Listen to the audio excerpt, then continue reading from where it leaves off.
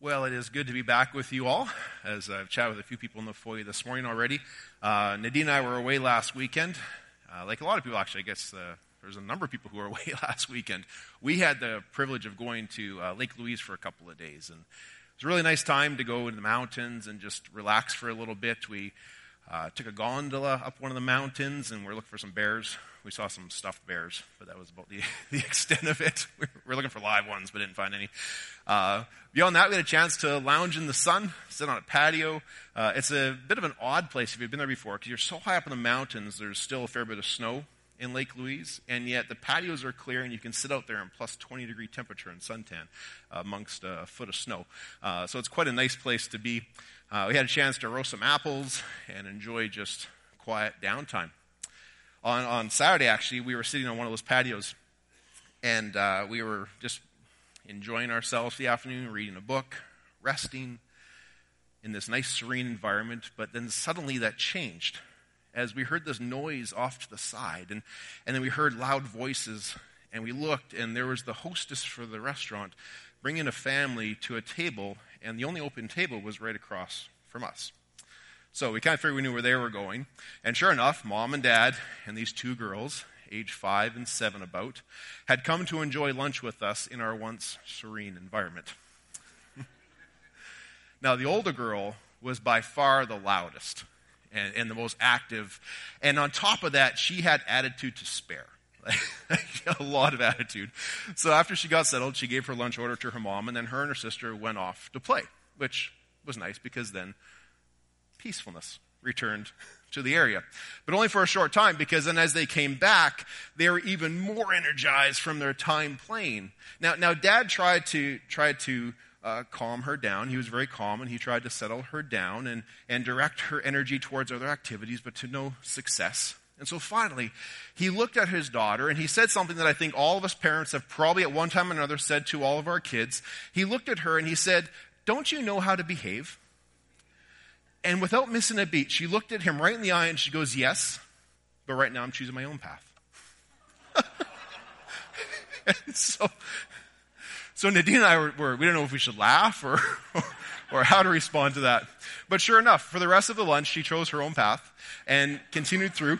So shortly thereafter, we asked for the check, and we chose another path as well for ourselves. But I was thinking about that encounter this week as I was preparing for today's sermon.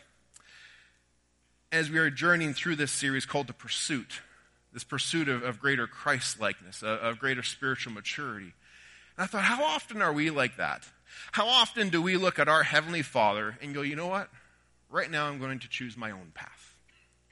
When there is a path that has been set out before us. There is a path that is in front of us to follow in the footsteps of Jesus Christ. And it is my prayer that throughout this whole series and each of the topics we cover from week to week, that we will come to a deeper understanding of what that direction is that is before each of us. Now, so far in this series, we have talked about the necessity of carving out a place and a space in our lives, a place and a space in our calendars, so that we can spend intentional, meaningful time in the Word of God, understanding who He is through the revelation of His Word in the Bible. Last week, Pastor Luke talked about the importance and the power of prayer. Two very foundational aspects as we start this pursuit, this journey on the path of growing in greater Christ-likeness. And now to that today, I want to add one more thing. I want to add to that the importance of practicing true worship. Now, if I were to ask you, what is the first thing that comes to your mind when you hear the word worship?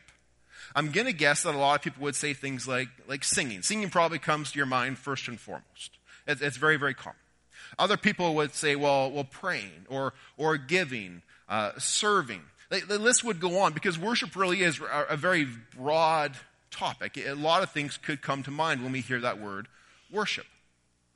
But there's a good chance that if we were to take the time to write all those things down on a board and then step back and have a look at them, all of the definitions, all of the ideas we would come up with would be focused upon outward expressions of worship. Because worship is one of those words that we tend to define by our experiences, by our expressions of it, and the things that we've seen expressed and experienced in other people. But I want to suggest to you today that the true biblical worship that we as followers of Jesus Christ, are called to, that true biblical worship is much deeper than those examples. That biblical worship is not primarily about the expression, but rather about the heart of the worshiper, more so than the expression of the worship. Back in 1998, Matt Redman wrote a song called The Heart of Worship. We sang that song here today. And in those opening words, he says, when the music fades, and when all is stripped away, and when we just simply come, when we come to worship longing to bring more than a song, we long to bring something to God that will bless his heart. We bring more than a song because a song in itself is not what he's required. Because God searches much deeper within. He searches much deeper within, beyond the way that things appear on the outside. And he looks into the heart of the worshiper. So worship. We can see it expressed through the words that come off the lips of people. We can see it expressed through the works, the good works of the hands of people. But God longs to see it first and foremost in the hearts of his people. And so today I invite you to join me in pursuing the inner essence of what worship is that we see in Scripture. So when we talk about worship as defined in the Bible, it's not always easy to arrive at a clear definition of what we're talking about.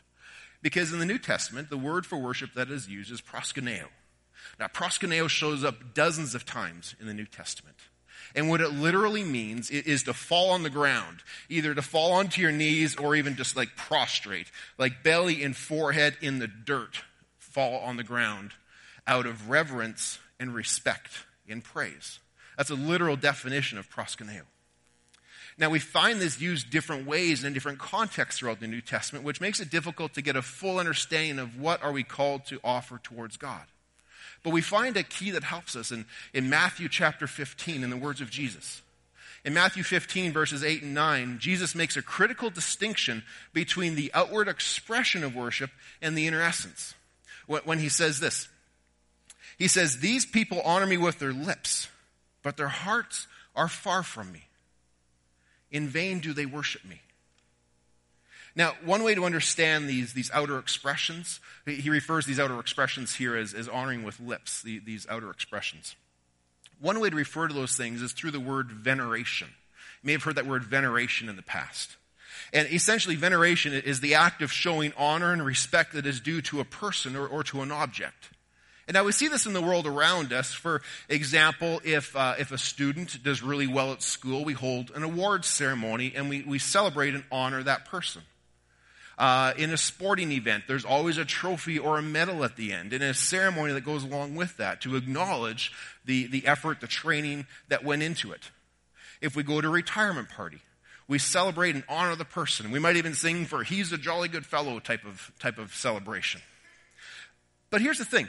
If this is the extent of what we're giving to God, is veneration, then I would argue that all we've really done is engaged in some ceremonial rites and liturgy. We haven't really gone beyond that. We've performed worship, acts of worship in the moment, but it's devoid quite often of relationship and commitment. As I thought about this veneration idea in sports, I thought about the Olympics. So many of us will watch a lot of hours of Olympics when that comes around every couple years. And I do myself, too. During the Summer Olympics, I'll watch all sorts of sports I've never thought of before, even knew existed. And when our Canadian athletes win, I celebrate with them, and I cheer them on, and I feel a sense of nationalistic pride. But then a few days later, when the games are over, I forget about pole vaulting. I don't watch pole vaulting for another 4 years again, right? You just don't do it. Well, it can be the same thing in our worship. If worship is reduced to performing some acts for an hour on Sunday morning, but then the rest of the days of the week we completely forget about it, perhaps we're in danger of simply offering this veneration. We're offering acts of worship that is devoid of commitment and relationship. And that's not what Jesus is seeking. What he's referring to here, this type of worship, he says, is pointless. He's kind of saying, attend as many services you want. Sing as many songs as you want. Do as many good deeds as you can fit into your calendar. But if it is only simply an external act, if it's simply done out of obligation, if it is not done in relationship or in context of who Jesus is, he says it's done in vain. Because worship is first and foremost, it starts in the heart. The heart is where the motivation for worship emerges from. And that's what Jesus says here he desires. He desires worshipers whose hearts desire to know him, desire to praise him, desire to put his worth on display for the world to see. Now, theologically, this is referred to through the term adoration. Now, adoration is worship that is paid to God alone. And it requires us to have a proper grasp of God's reality, of his nature, and of his value in our lives. Essentially, it requires us to have a relationship with God to the point where we reach a moment where we value God above all else in the world. And once this starting point is the starting point of our worship, once God becomes the central object of our worship, it then leads us to external expressions. It then leads us to worship him through our thoughts, our actions, our words, and our priorities. Now here's the thing about veneration and adoration. Both are valid. Both need to exist within our lives. And so it's not that one is better than the other. It's a matter of applying the proper one to the proper situation. For example, if your child does well in school, makes the honor roll, get dressed up. Go out for dinner. Go to the ceremony. Take 100 pictures and stick those things on Facebook. Live stream that thing if you want to. Celebrate that incredible moment. If your team has an amazing third period comeback, or if your team hits a walk-off home run, high five your buddy. It's worth celebrating those moments. Here's the danger though. The danger comes when those types of things start to receive not veneration, but adoration. Once that happens, we've started to move into this territory that belongs to God alone. And we've started to move into a danger area referred to as idolatry, where we start to worship the things not of God and things beyond God. When we think about idolatry, common things that compete for God's attention in our lives come to mind, such as money, careers, prestige, power. But even people and activities can compete with God's place in our lives. If we're worshiping stuff, then quite often it finds its expression in we have to own the right car or buy the bigger house or have the newest phone, because it gives us a sense of feeling cool or powerful. It completes us somehow if we can do that. If we worship things like work, people can actually worship work. And they put in long hours and sacrifice other aspects of their lives in order to increase productivity, because it gives them a sense of purpose. It gives that person a sense of identity. Even our activities can compete with us. I know I had a friend a couple years ago who would stop going to church every fall because the NFL started. And he could not miss a live game. He literally would not go to church during the NFL season. But then he'd be right back as soon as it was over. As soon as the Super Bowl was done, he was back the next Sunday. See, even our activities, our work, stuff can compete with that place that God has in our lives. But anything that we allow to steal that first place of priority, of importance, that first place of influence, anything we allow to give us identity that trumps God, there's a high likelihood it's in the realm of idolatry. And God was very clear back in Exodus 20 when he gave the 10 Commandments, and very, very quickly on in those 10 Commandments, he said, "You shall have no other gods before me." Then he added this. He said, "For the Lord your God is a jealous God." He is jealous. He's jealous for us, and he's jealous for us to give him that top spot in our lives. And here's the thing. He doesn't like competition for that top spot, but he also won't wrestle us for it. He will not wrestle you for that top spot. Because if we love him, if we see the value and worth of him, then he wants us to follow through in our desire to offer it to him. And we offer it to him by submitting our lives to him. We offer it to him by understanding and having the knowledge that we do have a dependence upon him. And by understanding this thing called lordship. which means he's in control, and we have brought ourselves under his lordship. Essentially, he wants us to worship him. He wants us to put his supreme worth on display in our lives through who we are, what we say, and what we do. He wants us to have this adoration for him that starts in our hearts and then leads to outward expressions in these physical manifestations. So that provides a bit of a kind of a basic theory behind biblical worship. And I know that can be helpful to define some of these terms, but at the same time, it's not always easy to put that into practice. It can be difficult to put that into practice at times. So I thought we would take a moment here and look at a familiar story from the Old Testament. A story from the Old Testament where we can see some of these key aspects of worship that are put on display for us. And then we'll take a moment after looking at that story and we'll look at 3 key principles of worship that hopefully we can put into work in our own lives. Now, the story I want to share with you comes from the book of Genesis. Partway through the book of Genesis, you'll encounter a man by the name of Abraham. Now, Abraham lived in a once pagan land. And God called him to leave his land and to leave his people and to go to another land with a promise. The promise was that he would become a great nation, that he would have numerous descendants, and that he would have another land that would be given to him and his descendants, and that they would be a blessing to all people for all times. Now, in faith, Abraham then takes his wife Sarah, and they set out in anticipation of this promise being fulfilled in their lives. But 25 years pass, and a problem that was central to this promise being fulfilled had not been revealed to them yet. You see, they were not the youngest people in the world, and they had no children of their own. And so without any children of their own, how in the world was this promise of great descendants, a great nation, going to be fulfilled? But when Abraham was 99 years old, and Sarah, who was a much younger woman at the age of 90, was revisited by God, who reestablishes this covenant promise with them and says, you will be a great nation. You will have as many descendants, more descendants than the sands of the sea, than the stars of the sky. And they're thinking to themselves, I'd be happy with one. I'd be good with one for now. And so God promises and miraculously enables them to have a son a year later, and they name him Isaac. Now, understandably, Isaac brings incredible joy and excitement to Abraham and Sarah, as well as helping to build their faith in God. They had an experience of 25 years with God, which was foundational to understanding who he was and building this relationship. But his ability to follow through on giving a child to them at this season of life just took a huge leap in their ability to trust in him, to know who he was, and to have their faith and confidence in him. And Abraham deeply loved his son Isaac.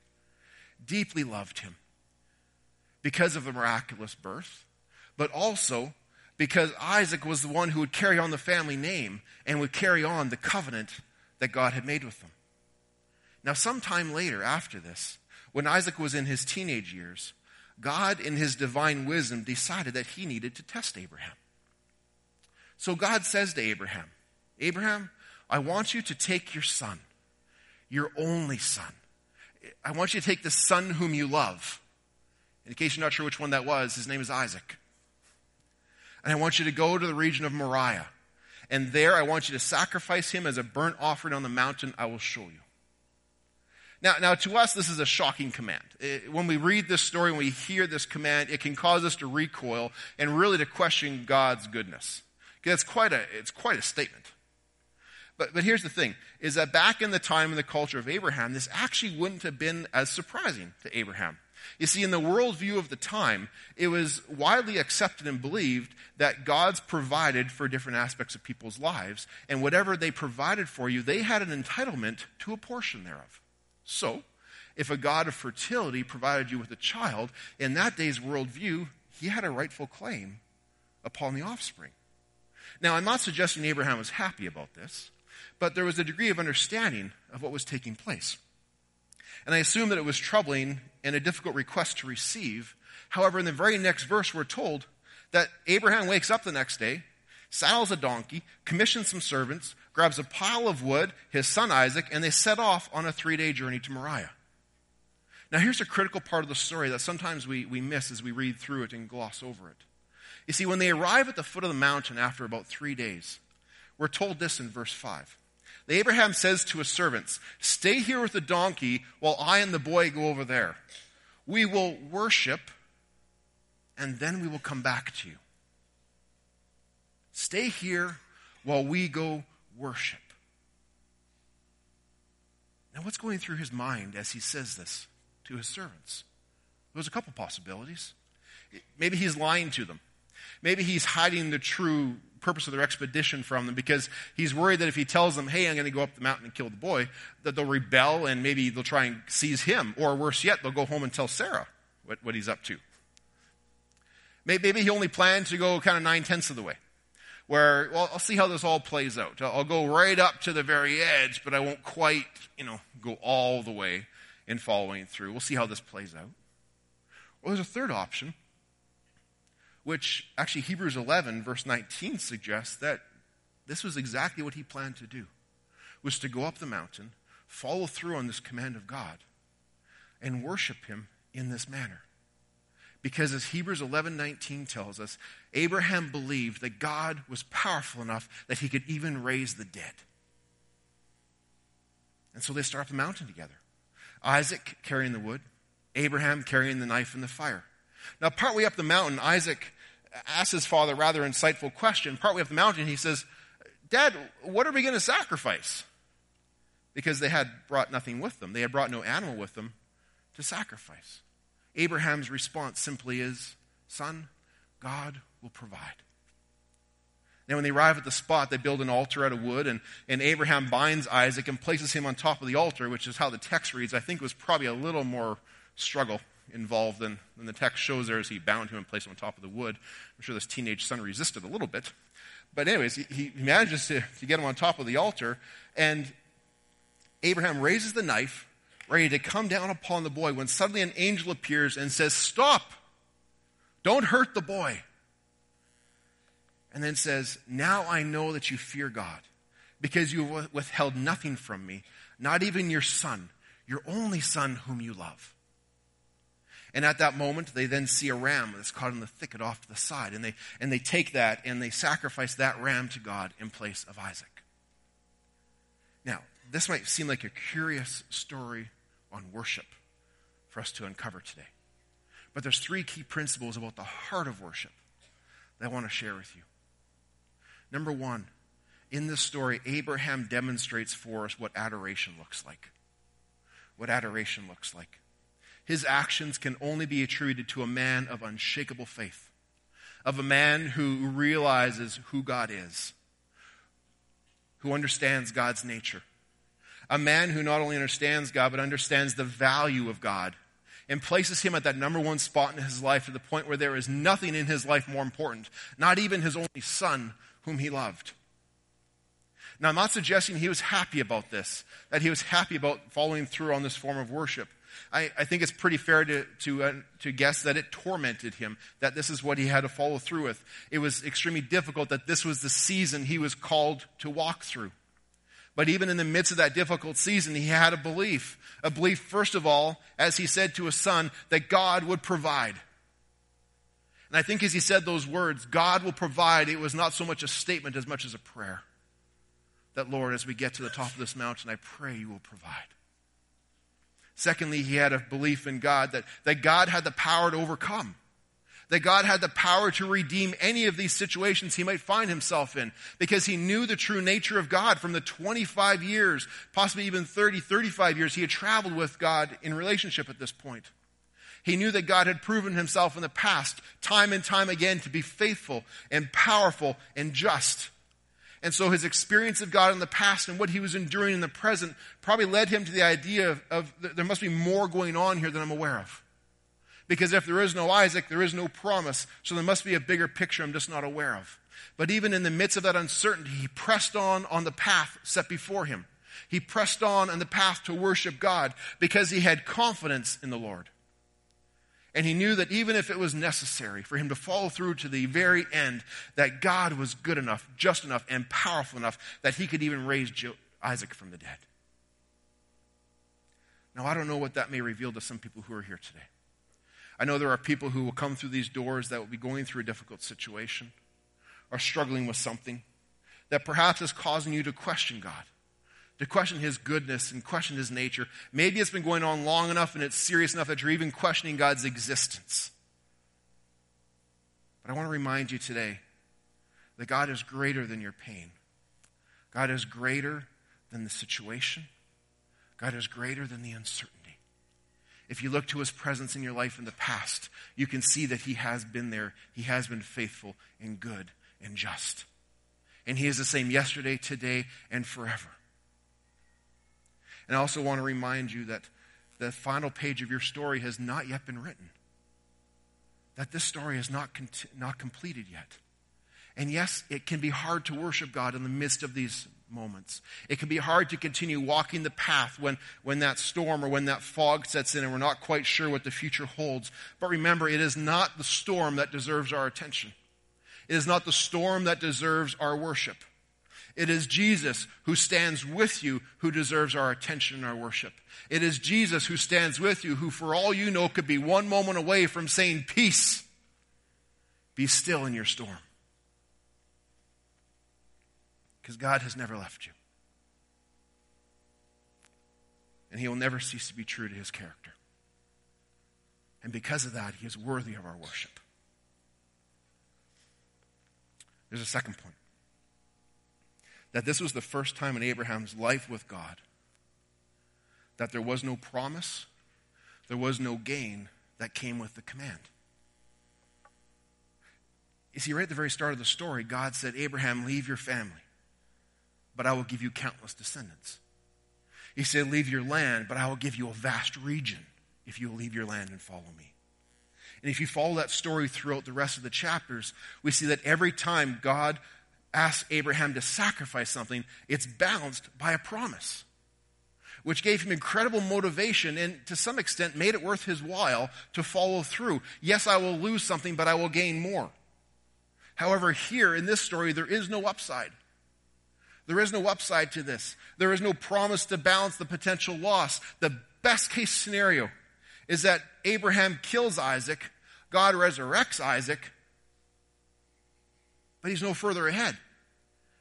It's still him and his son, except this time his son has a scar on his chest and his wife is furious. There's no upside to it. But remember how this passage started. The passage started with God in his divine wisdom deciding to test Abraham. Now, what was the nature of that test? I think in part we could boil the test down to this question. Do you worship me out of personal gain or simply because you love me? And now Abraham proved his faithfulness and his commitment to God, and not by the things that he would potentially receive through following through in this story.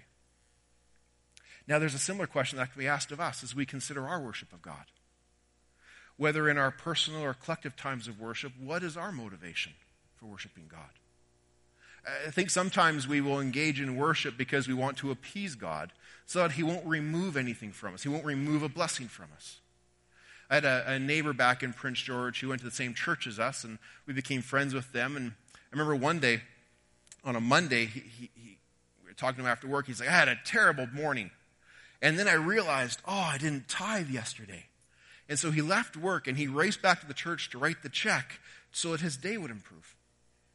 Trying to kind of appease God for not following through on the proper worship the day prior. Which I want to suggest to you is not what tithing is about. It's not what worship is about.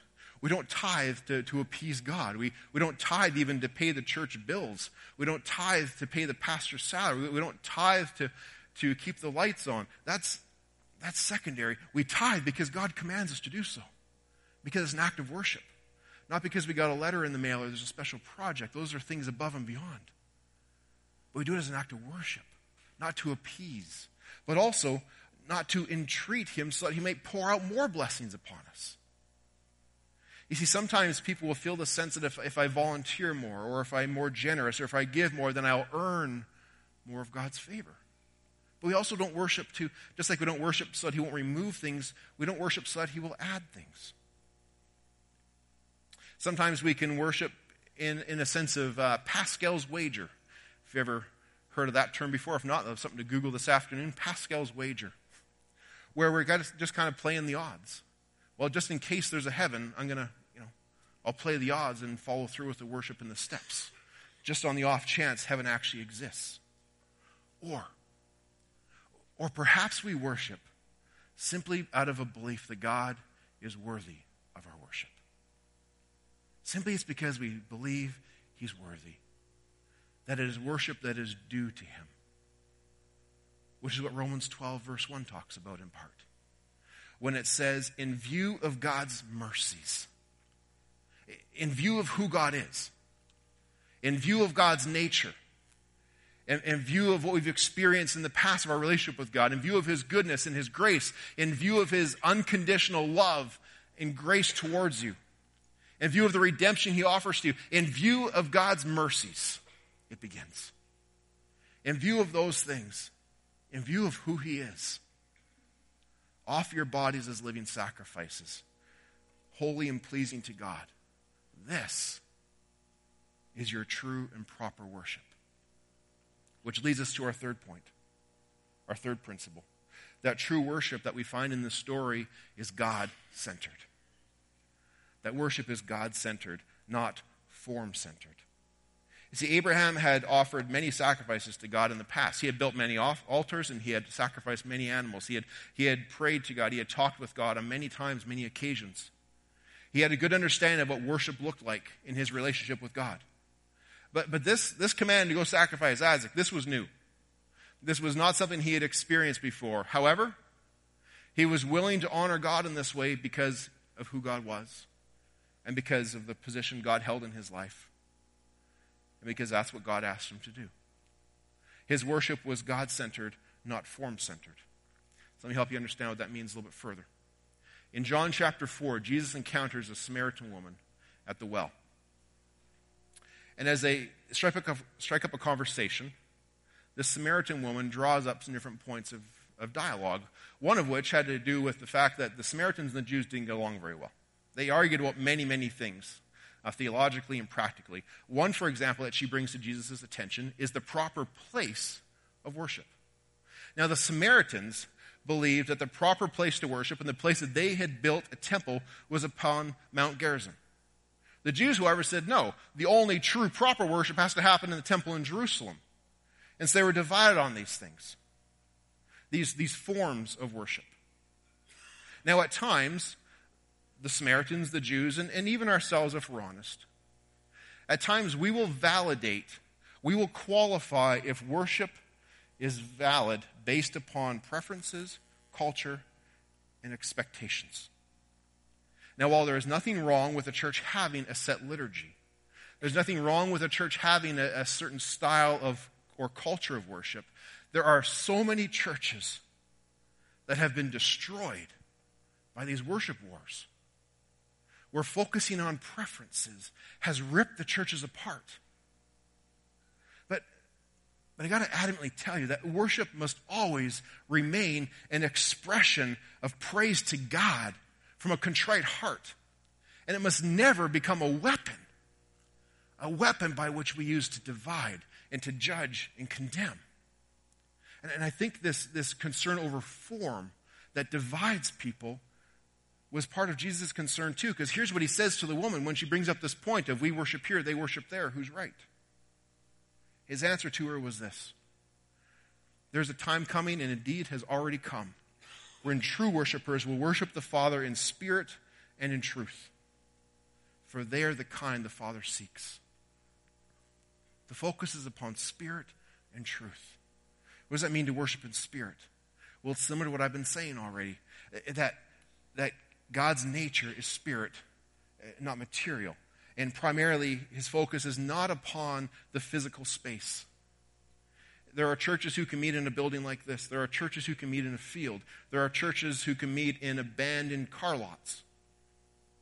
It's not about the physical space. It's not about the instrumentation.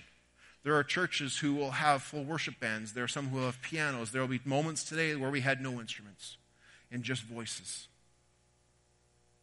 It will not be about how our worship looks, if you stand or if you sit, if you have one arm up, halfway up, partway up, if you got both arms up.